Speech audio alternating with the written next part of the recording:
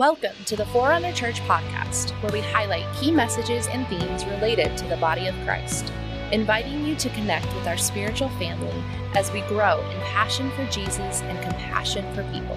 For more information, visit forerunnerchurch.com.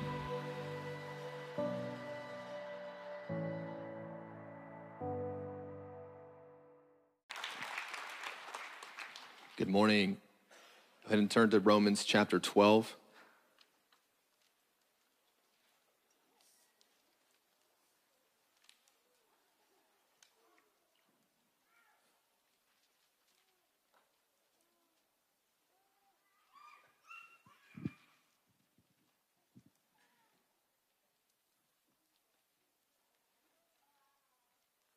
Romans 12, beginning in verse 1. I'm going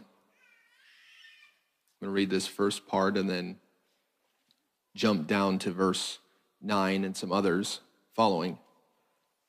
Paul says, I beseech you therefore, brethren, by the mercies of God, that you present your bodies a living sacrifice, wholly acceptable to God, which is your reasonable service. Do not be conformed to this world, but be transformed by the renewing of your mind, that you may prove what is that good and acceptable and perfect will of God.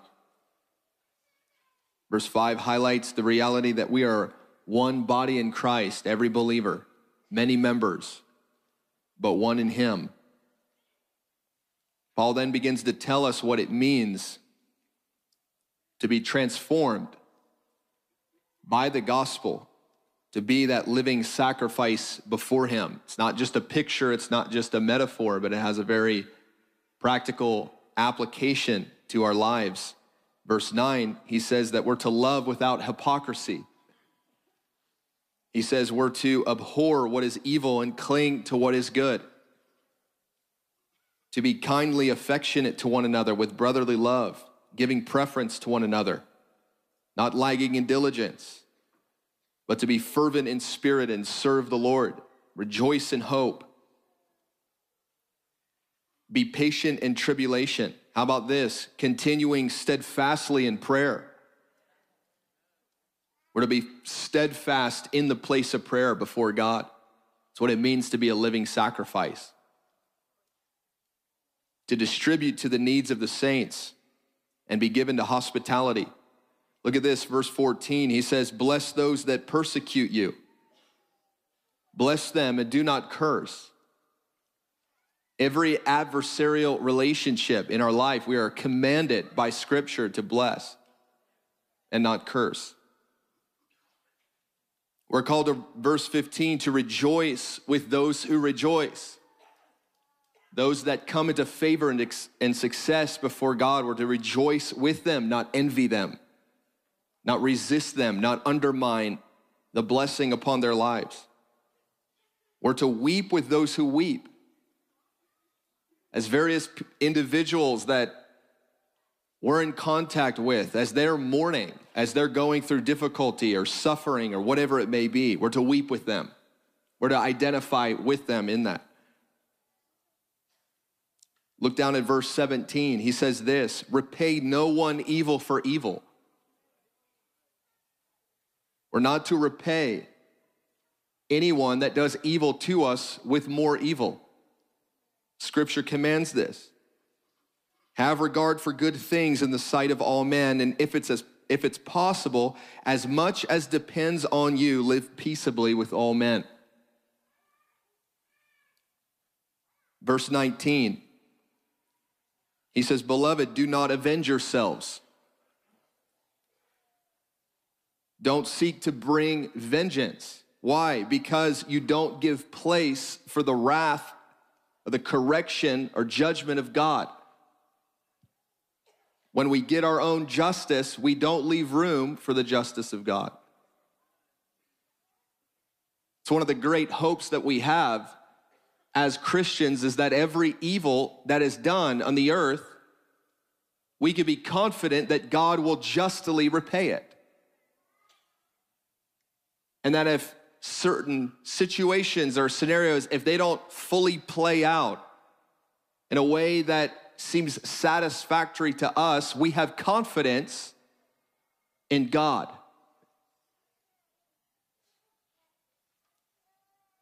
He says, vengeance is mine and I will repay, says the Lord. Therefore, if your enemy is hungry, feed him. If he is thirsty, give him a drink. For in doing so, you heap coals of fire on his head. Do not be overcome by evil, but overcome evil with good. Father, we come under the authority of your word this morning.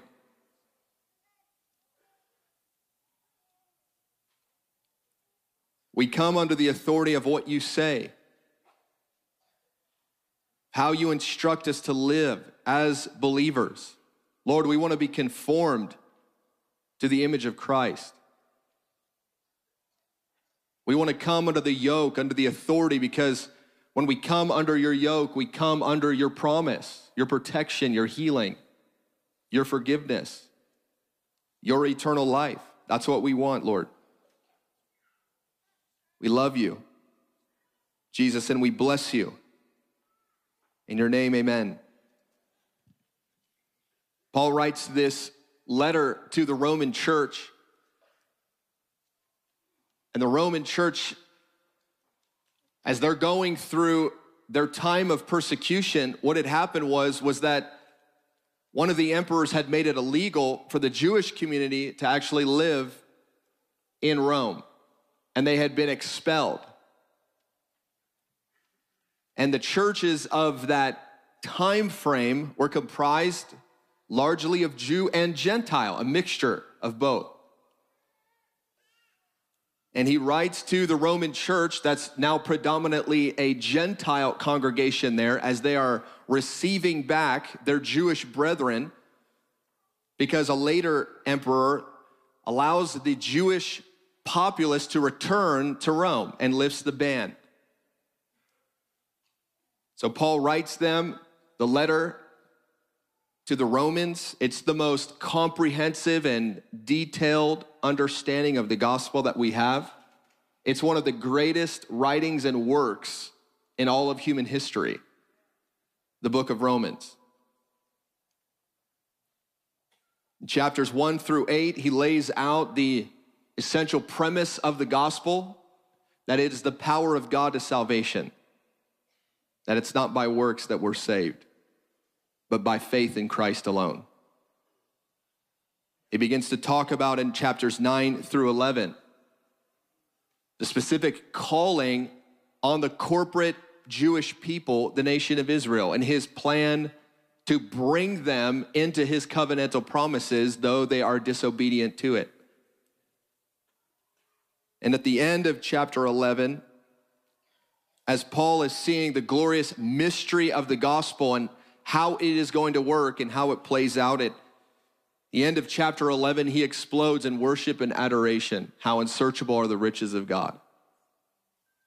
No one would think of a plan like this. That brings us to chapter 12, and through chapter 12 to 16, he begins to give us the practical application now of the glorious gospel of grace that's been given. Here's what God has done, and here's what he intends to do up to this point. And now the onus comes upon us as believers. How then shall we live? How then shall we respond to the glorious gospel of grace? And if you notice in verse 1 of chapter 12, you can look at it. Paul says, I beseech you, or I charge you, or I exhort you, therefore. And we know that every time that he says therefore, it's in light of something that he's previously stated. So he says, I'm charging you, therefore, by the mercy of God. Here's the mindset, here's the construct, that you present yourself, your body, as a living sacrifice, holy and acceptable to God. Paul is beginning to talk about the subject of our sanctification, bringing our mind, our will, and our emotions into agreement with the Word of God and the teaching of Scripture. It's not something that happens automatically. It's something that is done progressively after we are saved. We know that we are justified by faith. At the moment of the new birth, you're made as righteous as God himself. Your spirit man comes alive. You receive the impartation of the righteousness of God by grace through faith. But now how do we live? Because our emotions and our ways are still fractured and tainted and polluted by our history and our decisions and the consequences of those decisions. So though we're Christians, we don't always live like it. And we certainly don't talk like it. So Paul says, I want your mindset to be, in light of the gospel, in light of your redemption, your forgiveness, your cleanness before God, he says, this is now how you're gonna live. Jesus says a little bit differently. Jesus says, pick up your cross and follow me. Paul says, present yourself as a living sacrifice before God, but it's the same reality.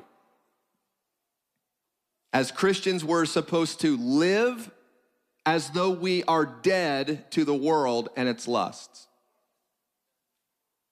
We're to live as though we've been crucified with Christ, as though all of our passions, all of our ego, all of our compulsions and desires that drive us into the arms of the world and away from the power of the cross, those passions are put to death as a living sacrifice before God.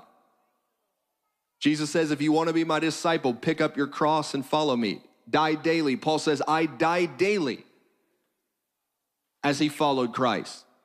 That means that every day, every moment, there are passions, desires, temptations that are driving us on the inside to act and speak and think in ways that are contrary to the gospel of Jesus Christ.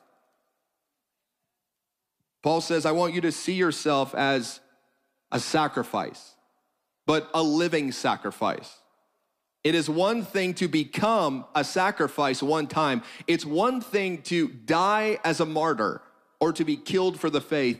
It's another thing to live as a martyr.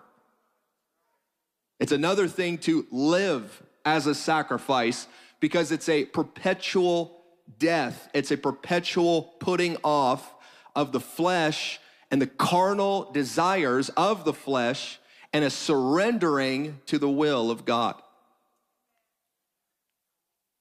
When Jesus was in the garden, he was praying prior to going to the cross, before his betrayal, before his trial, so-called trial.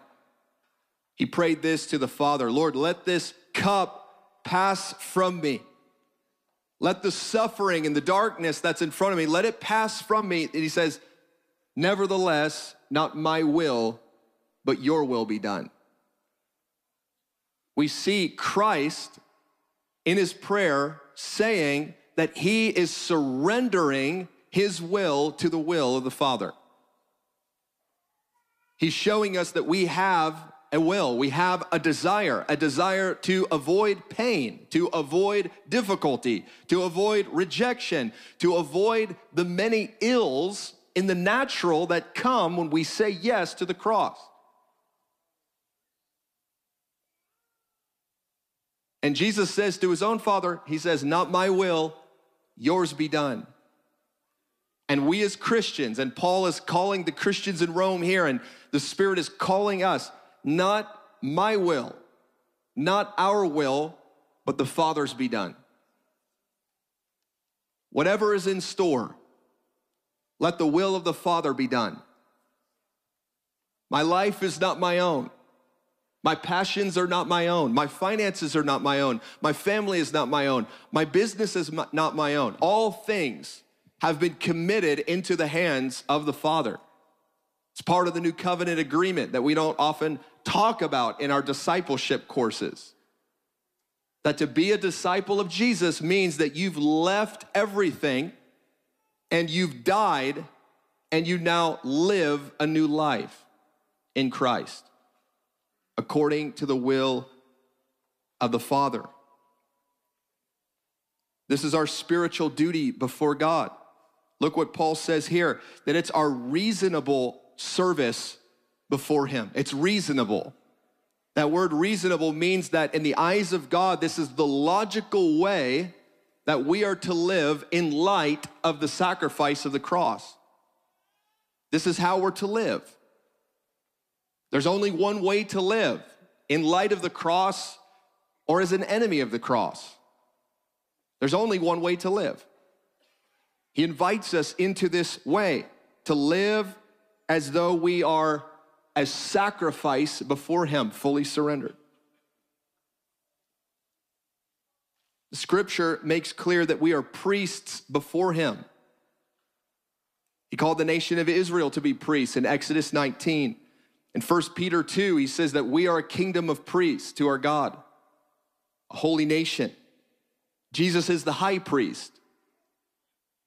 One of the functions of being a priest is that you make sacrifices. But we have to understand that Christ is the only one that made a sacrifice for the atonement of our sin. There's no amount of sacrifice that we can make in order to atone for our sins. There's no radical way. You can't give away enough money in order to atone for your sins. You can't say all the right things to atone for your sins. You can't serve the poor enough to atone for your sins. Only Christ, as the high priest, can atone for our sin, to wash us and make us clean. In Matthew 20, verse 28, it says that his priestly business was this, to give his life as a ransom for many. That's what Jesus did as a priest, as a living sacrifice, and as a literal sacrifice on the cross. He gave his life as a ransom for many. Our priestly business is different than Jesus's, because our sacrifice in our life is not to atone for our sin, but as we present ourselves a living sacrifice before God, we are to bring the sacrifices of praise and thanks before the Lord. That's part of our role, to give glory that is due the name of God.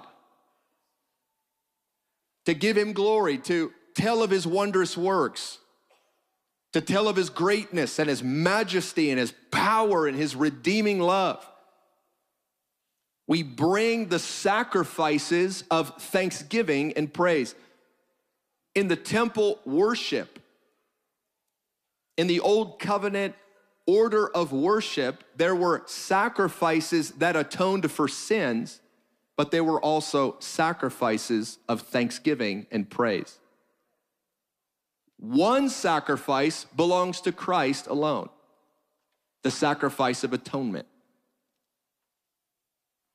But the sacrifices that we bring before the Lord as a living sacrifice is to bring the sacrifice of thanksgiving and praise before him.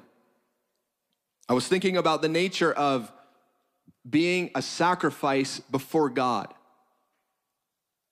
and what it means. A sacrifice must have a surrendered will.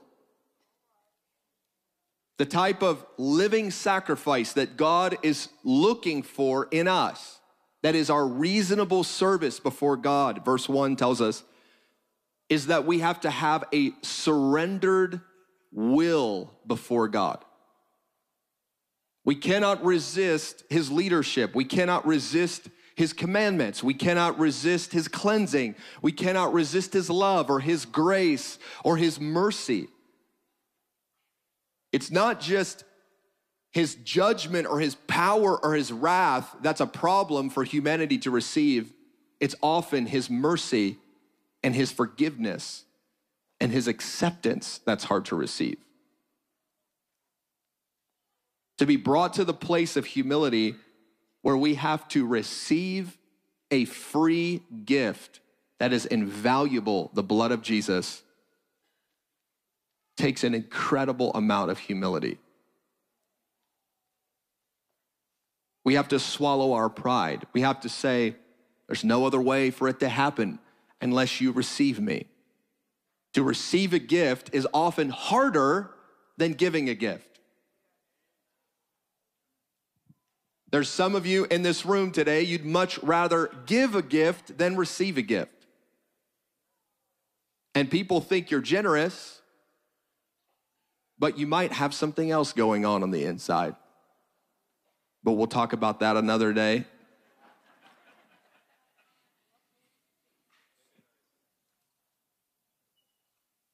A sacrifice becomes a sacrifice when it gets on the altar and it's finally touched by the fire.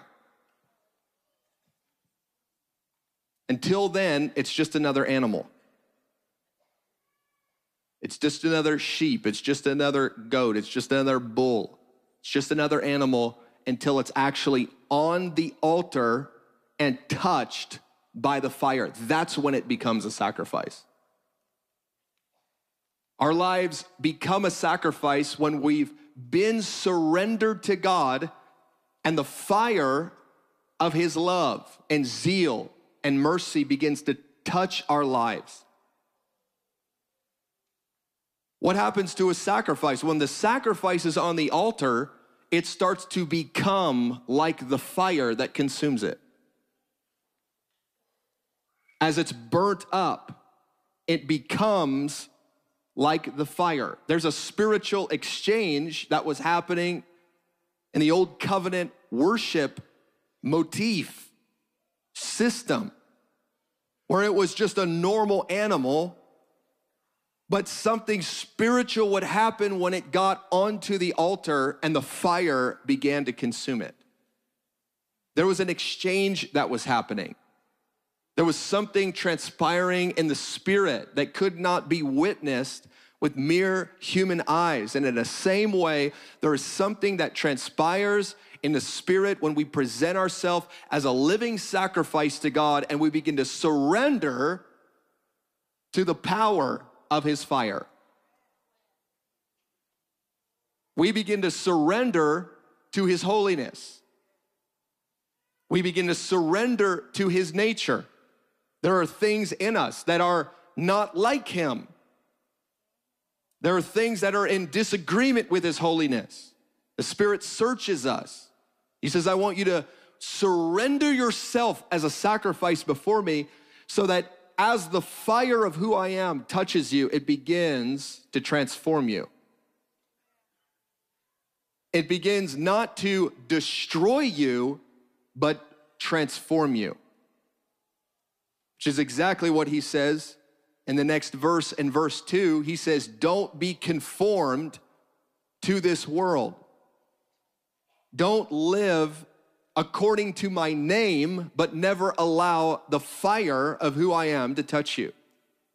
Don't live at a distance. Don't be marked as a living sacrifice and kept in the stable. Allow your life to come upon the altar. Become the sacrifice. Become a living testimony. Become a living witness. Become transformed by the power and the fire of God. Let him search you. He says this, don't be conformed to this world, but be transformed. What was happening to the living sacrifice or the sacrifice upon the altar was that it was being transformed. It was taking on a new nature. It was taking on the nature of the fire on which it lay. God wants us to be conformed to his ways, to his will, to his desire, to his commandments. He wants us to be conformed, to be changed into him. The prevailing culture insists that we find who we are, that we are to discover who we are, and that our highest sense of joy and pleasure and satisfaction will be when we fully accept what that is. So we follow our passions. We follow our heart. We follow the desires, the dictates of our own life. We follow what the world says. We follow the culture. We march to the beat of the cultural drum. We talk like them. We sound like them. We receive them and hope that they receive us. And we're being conformed to the world. We try and do community like the world. We try and do music like the world. We try and do understanding like the world. We try and do all of the things like the world. And the Lord is calling us out of the world, just like the sacrificial animals were called out of the flocks and out of the folds to come and get on the altar to be transformed into something else. What does God want you to be transformed into? His Son. He wants you to be transformed, conformed to the image of Christ, is what Paul tells us. The best version of you is not following the dictates, the compulsions, the temptations of your own soul and seeing where they'll take you and who it will introduce you to and what doors it will open for you. Your purpose is to follow the way of the suffering servant in light of the cross, to live as a living sacrifice, be conformed to his death so that you can be conformed to his life. If we cling to his cross, we'll walk out of his empty tomb. If we die to ourselves and go into the grave, we will rise with him. We'll live forever. There's no other way. There's no other option. We're not provided multiple ways to eternal life. There's one way. His name is Jesus. He says, don't be conformed, but be transformed, that you would prove what is good and acceptable in the perfect will of God. The people of God are to show forth what it means that God calls good and acceptable. The people of God are, but we have to be transformed. Because if we look like the world and speak like the world and do justice like the world and do power like the world and do money like the world and sexuality like the world, then we've not been transformed, we've merely been conformed. We're just an animal waiting to be sacrificed, but we haven't been sacrificed and we haven't let the fire transform us. So we look more like the animal than we do the fire. God has a vision for your life to transform you into the fire, to look like the fire, his person, his character, his nature. He says, this is what is good and acceptable in my sight.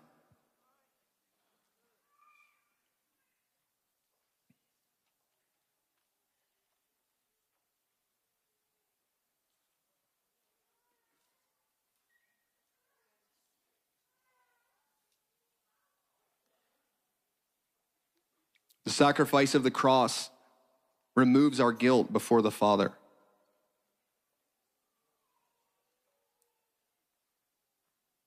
And the sacrifice of our thanksgiving and praise before God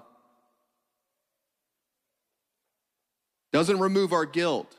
It doesn't make peace, but it proceeds from peace. We've received peace from God through the cross. And now we live a life from the place of victory and acceptance before heaven. We live a life from a place of peace and joy. We live a life from the assurance and hope of our salvation, that no matter what transpires in this life, we'll be raised at the last day because of the work of the cross. And our confidence is in him. We put ourselves unreservedly at God's disposal disposal, as living sacrifices before the Lord. What does it look like to be transformed and to become that holy sacrifice that he's talking about in verse 1 and 2? What does it look like to be transformed?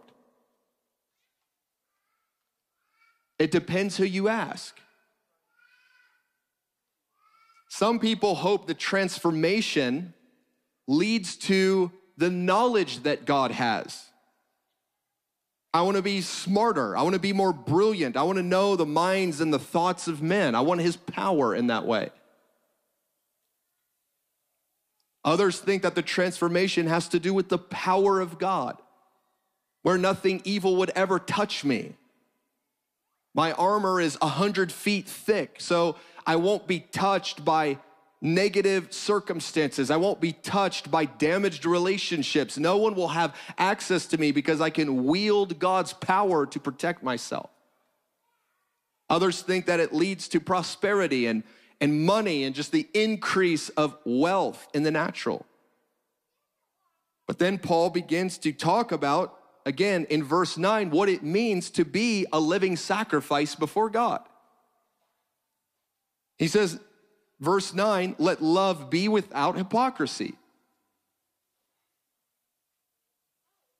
That's the temptation that we find ourselves in with loving someone, is that it's not actually true.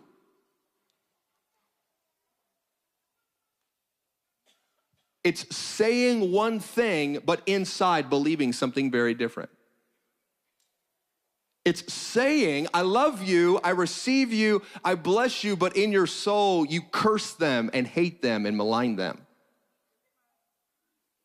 So to be a living sacrifice, we take that hypocrisy, we take that anger, we take that pain, that offense, and we put it on the altar as a living sacrifice so that our words and the posture of our hearts are in alignment and we're true.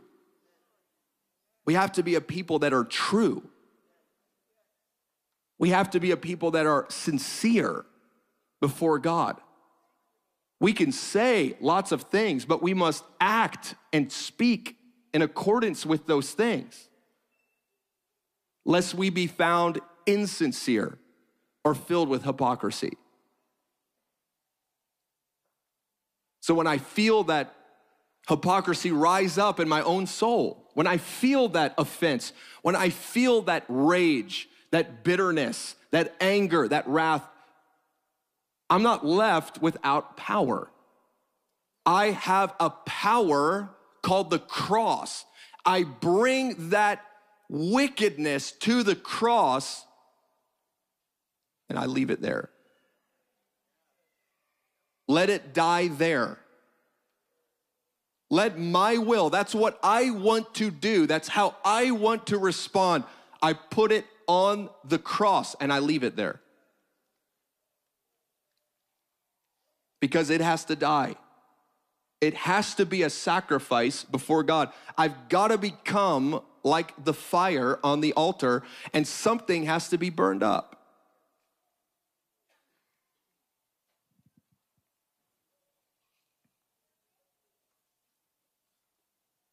In the second part of verse 9, Paul says this is what it means to be conformed and transformed to the cross. He says, abhor what is evil.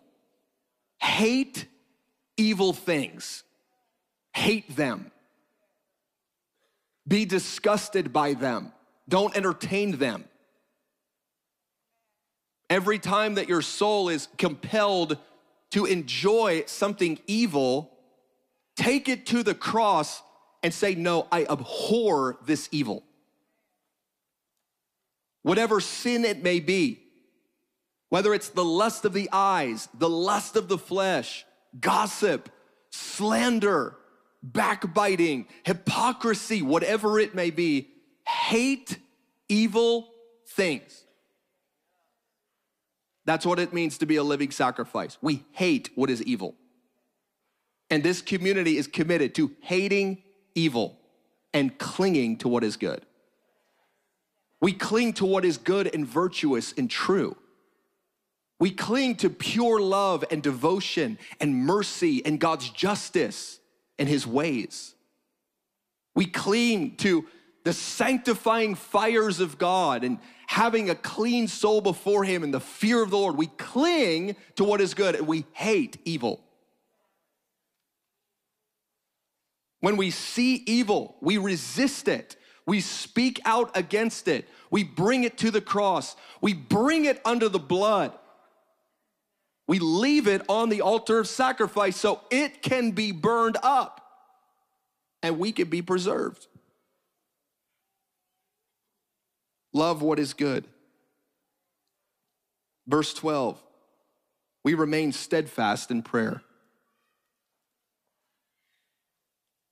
Steadfast before him. We never leave the place of prayer.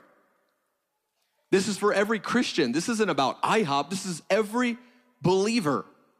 We remain steadfast in prayer because what happens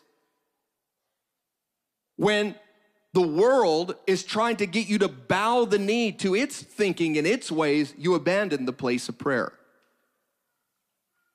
Prayer is about absolute surrender. It's one of the most humble and humiliating things you can do is to pray.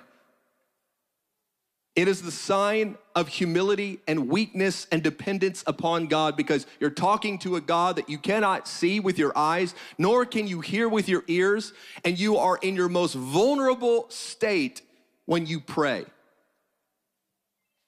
And yet it is the place of the greatest power and authority released in the body of Christ. It's one of our greatest weapons.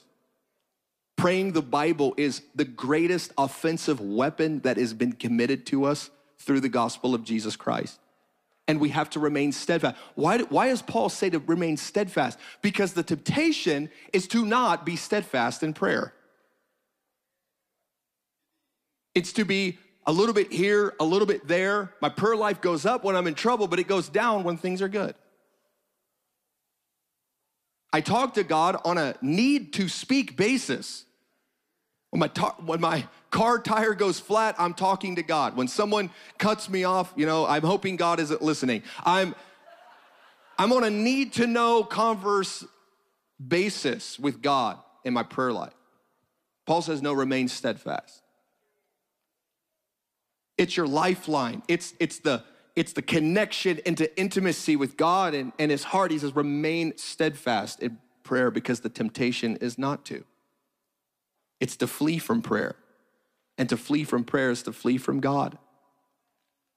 And I'm not talking about the prayer room. I'm not talking about IHOP. I'm talking about prayer. I'm talking about talking to your maker and your bridegroom God in secret, in your car, on your face, on your knees, with the word open, with worship music on. I'm talking about you speaking words to God. Stay steadfast there. Don't leave there.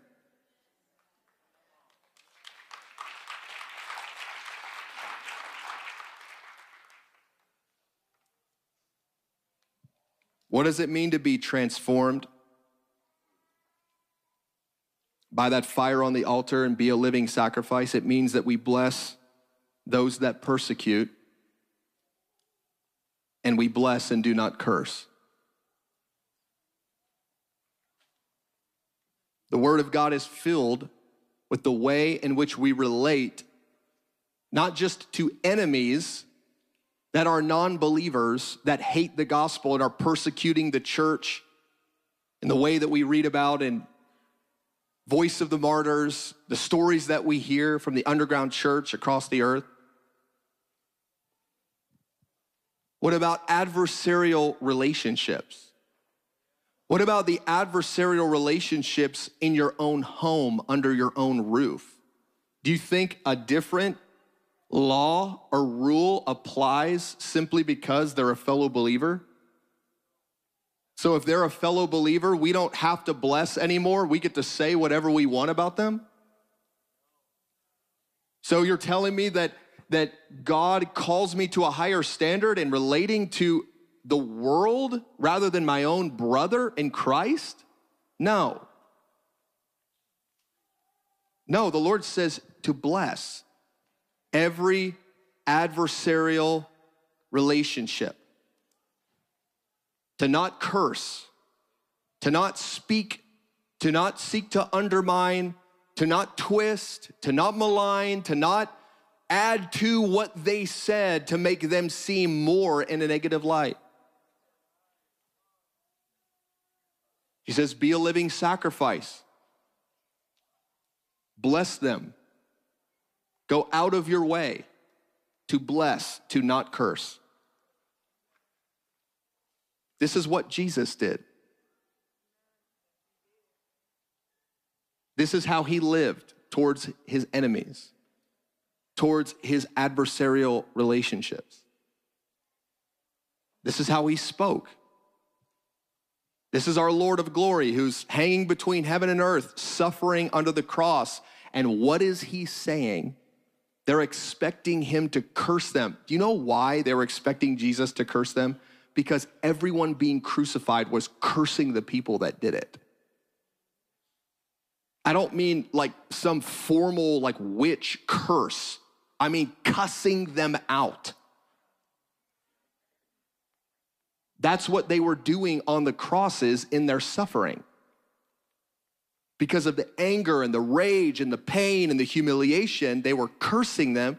And yet here is our Lord. Here is our crucified Messiah. Here is the tender, the weak one, the lamb, the living sacrifice. Father, forgive them. They know not what they do. Forgive them. Release them from all the guilt and the debt. Release them from this transgression. Don't hold it against them. Let their iniquities be blotted out.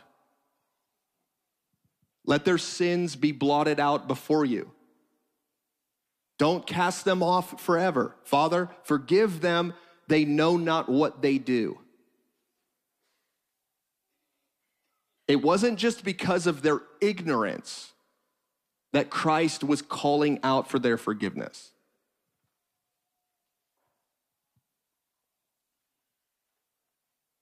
He pleaded for mercy. Beloved, we need be a people that plead for mercy. Mercy on all. Mercy on the right, mercy on the wrong. Mercy on the left, mercy on the right. Mercy on me, mercy on you. Mercy on guy down the road, mercy on the enemies. Mercy on the persecutors of the gospel. Mercy on the wicked, mercy on the Satanists, mercy on the demonized. Mercy, mercy, mercy. Why? Because our God is a God who delights in mercy. He delights in it. He wants it. He's pursuing it. He's seeking for every way to give mercy. That's who he is. You're a living sacrifice. You become like him. You become filled with mercy. You become compassionate. You become slow to anger. You become long-suffering. You relent from doing harm. That's what happens when you're a living sacrifice, becoming like the fire that you lay upon. Let's invite the worship team to come out. We're going to conclude there. You can go ahead and stand.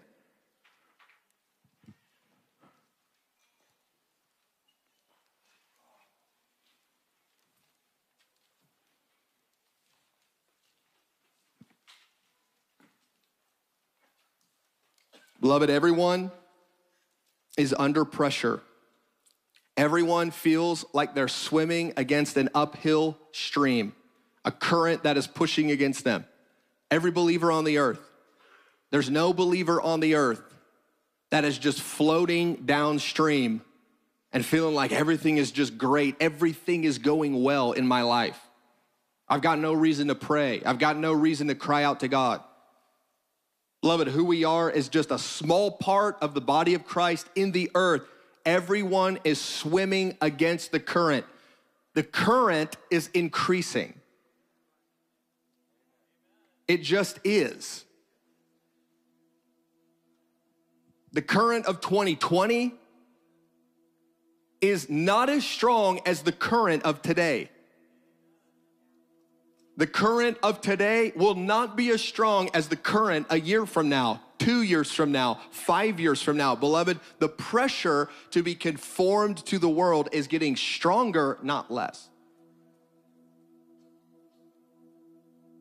So there's a surrender that we're invited into. There's a conforming we're invited into. There's a transforming that we're invited into. Beloved, we are in the fight of our lives, our spirituality. There are things that hang in the balance. God is putting us through the refiner's fire. There is a testing that is upon us right now. There's a testing upon every believer right now in some way. I guarantee it. That's who he is. Refiner's fire. My heart's one desire. We all sang that. Your heart's one desire is the refiner's fire? I'm not gonna sing these songs anymore. I mean, Bren, you can lead them, but I'm gonna think about what I'm singing from now on because I think God's listening and he's taking us up on things.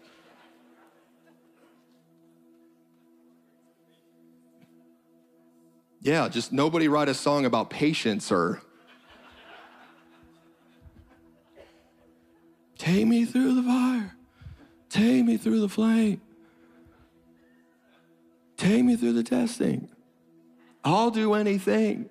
He's seeing anything. He's seeing what we do when we go through fire and testing right now. We will do anything. We're doing it. And not always well. Anyway. Let's just fix our eyes on Jesus right now. I apologize for being a little silly. Let's close our eyes. Let's fix our eyes on the cross. We love your cross, Jesus. We love your mercy. We love the blood that flowed down from Calvary and washed away our guilty stains. We think about the wounds in your head from that crown of thorns. Think about the wounds of your back. We think about your nail-pierced hands and your feet, your precious side, your face, your beard. Your beard was plucked out. You were spit upon because of my transgressions, Lord. I want to live under the shadow of the cross. I want to be like a living sacrifice before you. I want to be pleasing to God. I don't want my way. My way has got me in a heap of trouble. Lord, help me. Help me follow your way.